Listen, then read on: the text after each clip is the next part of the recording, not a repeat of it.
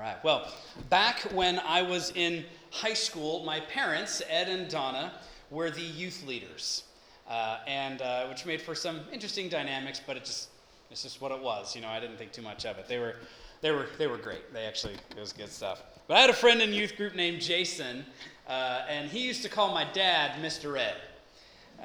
And he always said it as a joke, you know, not a disrespectful thing. From the chuckles, I thankfully see that some of you actually get that reference. So that's good. And what was funny about it was that it was this punk kid, right? Who we all were punk kids back then, but talking to an adult, right? A leader, no less, and joking with him about calling him Mr. Ed, talking horse. And Dad, he always took it in great spirits. It was not a thing for him. And after a while, it became less of like an event whenever he called my dad Mr. Ed. It just became what he called him. It was just, hey, Mr. Ed. But sometimes in situations like that, you tend to think that the kid should have more respect, right? And be more formal around the adult supervision, right? But while Jason did see my dad as the youth leader, he also saw him as a friend. And so that kind of interaction made sense. Well, today, we are in our series through the Sermon on the Mount and our series within a series on the Lord's Prayer. And I'm so excited to dig in this a little bit more together. The Lord's Prayer, as we said last week, is the prayer template that Jesus gives his followers when they ask him how they should pray. Now, if you've been paying attention, on our way through the Sermon on the Mount, when we got to this Lord's Prayer, the disciples didn't ask the Lord. They didn't ask Jesus, how do we pray? And then he responded with this. That happens in Luke. See, Luke actually has the Lord's Prayer as well, a version of the Lord's Prayer. And in that, the disciples ask him, hey, teach us how to pray. How should we pray? And he gives them this template. In Matthew, where we're looking through the Sermon on the Mount, it's just a part of his grander teaching, this broader sermon. So which was it? You know, is this an example of a contradiction in the Bible? Some would say yes. You know, was it a response to a direct question from his disciples, or was it a part of his broader teachings in a long sermon? Well, I don't think this is a case of a contradiction, okay? I'm sure that Jesus taught this prayer pretty frequently, I would imagine. You know, in fact, his disciples might have asked him about it, and so he gave them this model, and then he used it in other teachings, knowing that others would have the same question, maybe. You know, who knows the exact reason, but I myself use some examples and illustrations and teachings in different contexts and conversations, right? A lot of you have heard me in sermons say, Jesus lived the life we couldn't live, died the death we should have died, and rose again to give us hope. I don't just use that in sermons. That comes up in life groups. It comes up in one-on-one conversations. So it's entirely possible that both contexts happened for this teaching. But back to the prayer here. The first line of this prayer talks to us about how we are to approach God in prayer. We said last week that how we approach someone is determined by how we view that person and our relationship with them. So my friend Jason's relationship with my dad at youth group were determined by the two relationships that he had with him, right? The youth leader / authority figure and the friend. And our interaction with God is shaped in a similar way.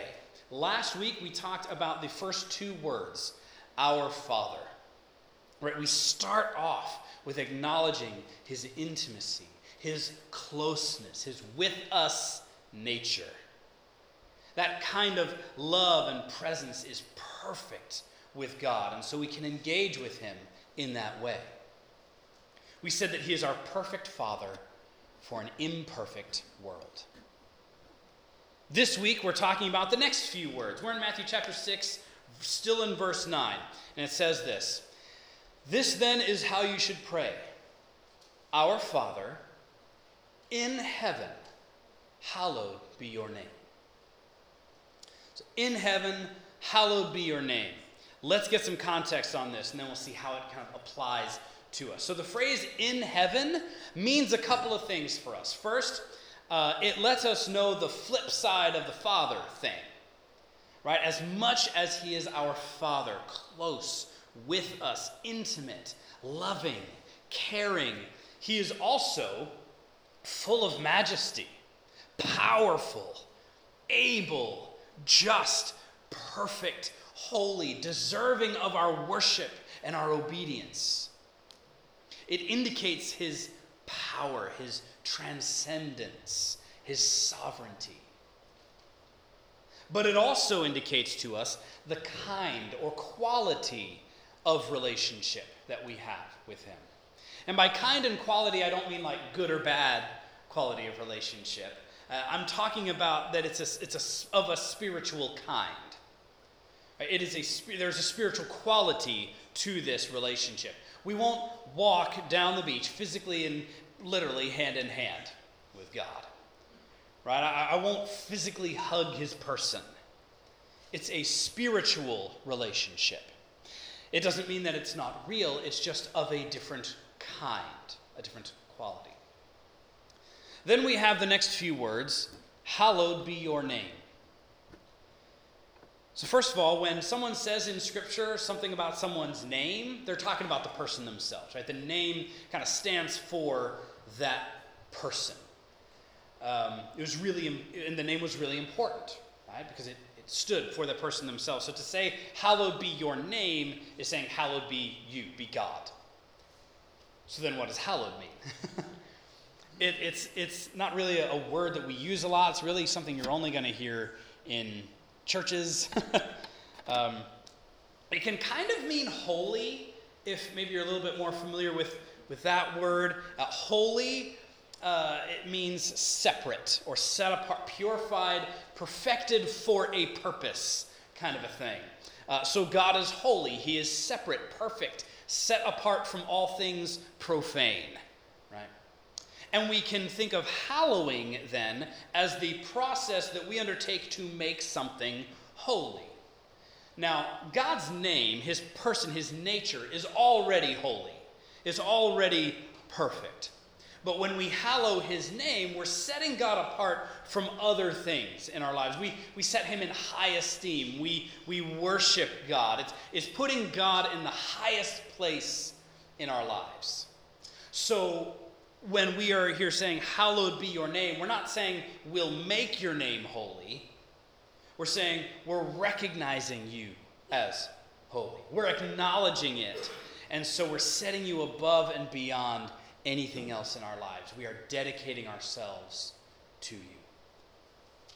So, looking at this then, what do we have here? We have a God who is perfect and holy, who is worthy of all of our worship, all of our lives, all of our dedication. He's worthy of obedience.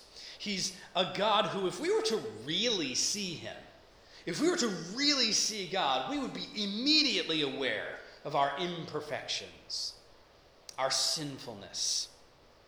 We would be immediately aware of his perfection. And we would be compelled to fall to our faces and worship him because there wouldn't be any other appropriate response. Now, some people have recoiled at this idea. A God who's holy and perfect, who we are required to worship and obey everything he says, sounds really selfish to me. Right? What a selfish and needy and arrogant God. Well, there are two responses I could give to this. The first is he doesn't need our worship so much as he is worthy of it. And when we see him, we recognize that. He doesn't need anything from us. He is complete and whole in himself. But the second thing I would point out is more of a question, I suppose. What kind of a God would he be if he wasn't worthy of obedience and worship? Right? I mean, he wouldn't be much of a God if he wasn't worthy of our lives, our devotion, our worship. He'd just be some other imperfect being. Powerful and strong, sure, but imperfect, like everything else. If we're going to believe in a God who isn't perfect, who isn't 24/7 deserving of our worship, obedience, and dedication, then we might as well be worshiping ourselves, which is what a lot of people do. That hasn't seemed to help the world a whole lot. Some might say, well, worshiping God doesn't seem to be helping the world a whole lot either. Right? Look at all the religious wars, right? The Crusades and all that kind of stuff. Well, okay, but that actually kind of helps make our point for us.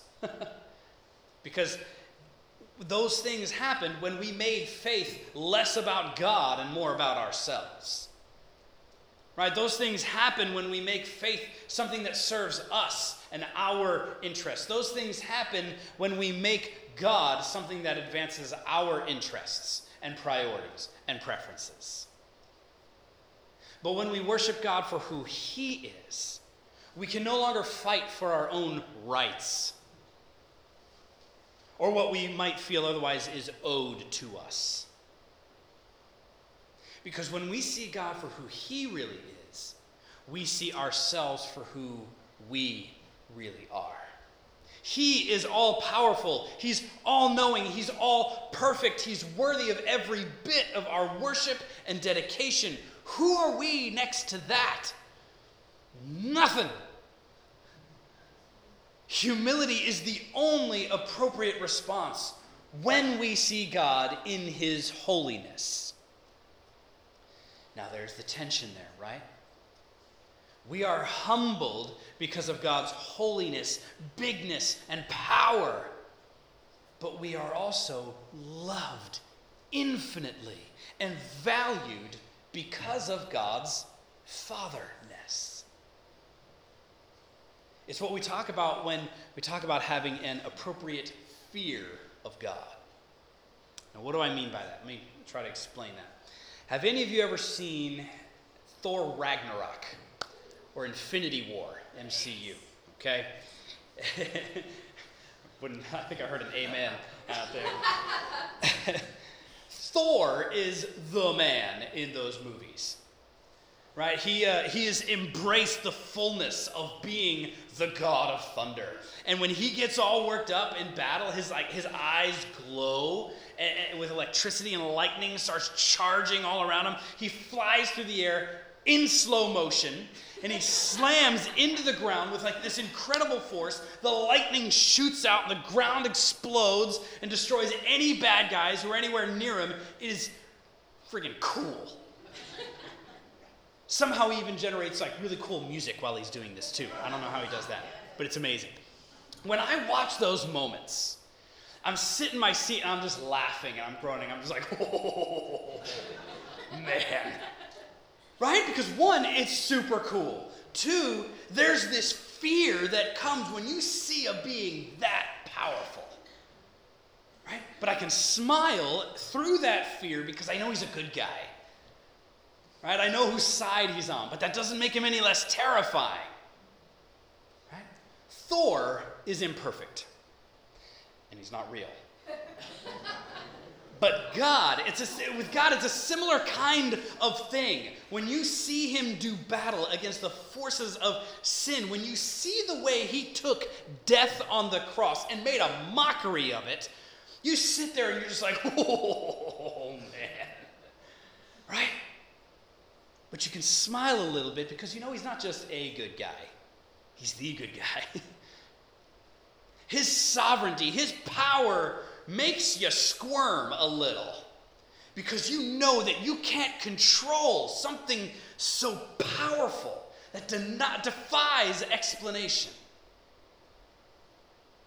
But because of his fatherness, you know that he is for you. You're frightened, yet you feel safe. You're humbled, yet you're encouraged. You give him praise because he's totally worthy of it. That's what it means to fear God. It means that we recognize his power. We recognize the authority he has over us, over sin, over all of creation. It means that we shrink back in respect and fear of his power and his strength. And yet it means also that we worship him and give him glory because he is good and there's no one else who deserves it. And as much as we fear, we also move forward with confidence and encouragement, because this God, this powerful and majestic God, loves us. This fear of God means that we are put in our proper place. And we mentioned this before. Life can no longer be about us. How can it? When we've seen in our hearts a God so powerful that he can speak the world into existence, a God so powerful that he can die on a cross in our place and then put death to shame by defying it and walking out of the grave alive, when we've seen that, to make life about ourselves would be stupid. Right? It would be the height of arrogance and pride. We also see our life and circumstances differently when we see God on high. Right? The cultural divides, the political polarization, the demagogues in power, relational conflicts. These are all real. They're in our faces. They loom large. But what are these things next to a God who laid the cornerstone of the earth? Right? Who set the limits of the oceans and said, here is where your proud waves halt. Who gives orders to the eagles, receives the submission of the ox, who takes the earth by the edges and shakes the wicked out of it. This is our God. So when we interact with God in prayer, it cannot be about our wants and desires. It has to be about his glory. Not that we can't come to him with desires and personal needs, right? He wants us to rely on him for those as well. We talked about that last week. It's just that the point of our relationship isn't our fulfillment. It's his glory. But when he gets the glory from us that is due him, we are the most fulfilled. Because that's how we were created to operate. God is worthy of fear. He is. But he is also worthy of worship because he's good. It's like the Chronicles of Narnia. Some of you might have had that ringing in your head if you've read those. When Aslan, the lion, is being described to the sons of Adam and the daughters of Eve, the 4 human children who stumble into the land of Narnia from our world. Aslan is the Jesus character in the books. And when the kids find out that Aslan is a lion and that they're going to go meet him, they ask if he's safe. And the beings that they're with there in Narnia, they just reply, safe? Safe? Of course he isn't safe. But he's good. Whew. So good. God is worthy of fear and worthy of worship. This fear isn't debilitating or dehumanizing. It's the proper response to God. It's the difference between fear and being afraid. Right? We have a fear of God because of his power, his holiness, his perfection, and to respond to it being so huge with over-familiarity would be a scandal. But those of us who have put our trust and our lives in Jesus aren't afraid of him because we know he loves us and is for us. Satan, our adversary, who works constantly to derail our redemption to God, he has rights to be afraid. But we fear without being afraid. It's a response of awe. This is how this prayer is set up for us. This is how it starts. Listen, if all we ever prayed was, "Our Father in heaven, hallowed be your name," and we meant and meditated on those words and the implications of them, it would change our lives and our world. Just that. So for you this morning, how do you approach God? And we can. Right? Because of the sacrifice of Jesus in our place, which we will celebrate in communion in just a moment, we are able, we have permission to approach this incredible God. But as you think about your approach to God, to the God of Scripture, how do you approach it? With awe and trembling? With intimacy and closeness? As the creator and sustainer of all of life? Or as the loving Father who wants to hold you as you cry? We need both. Which are you lacking in your life right now? Most of us, throughout our lives, different seasons of our lives, we move back and forth on this tension. But where do you need the power of a perfect and holy God? And where do you need the presence of a close and intimate Father? Let's go to him now and ask him to open our eyes and our hearts to his revelation in our lives, and how we just might need to adjust our view of him. We're going to start in prayer by reading this prayer together. It'll be up on the screen. We'll read it together. Our Father in heaven, hallowed be your name. Your kingdom come, your will be done, on earth as it is in heaven. Give us today our daily bread, and forgive us our debts, as we also have forgiven our debtors. And lead us not into temptation, but deliver us from the evil one. For yours is the kingdom, and the power,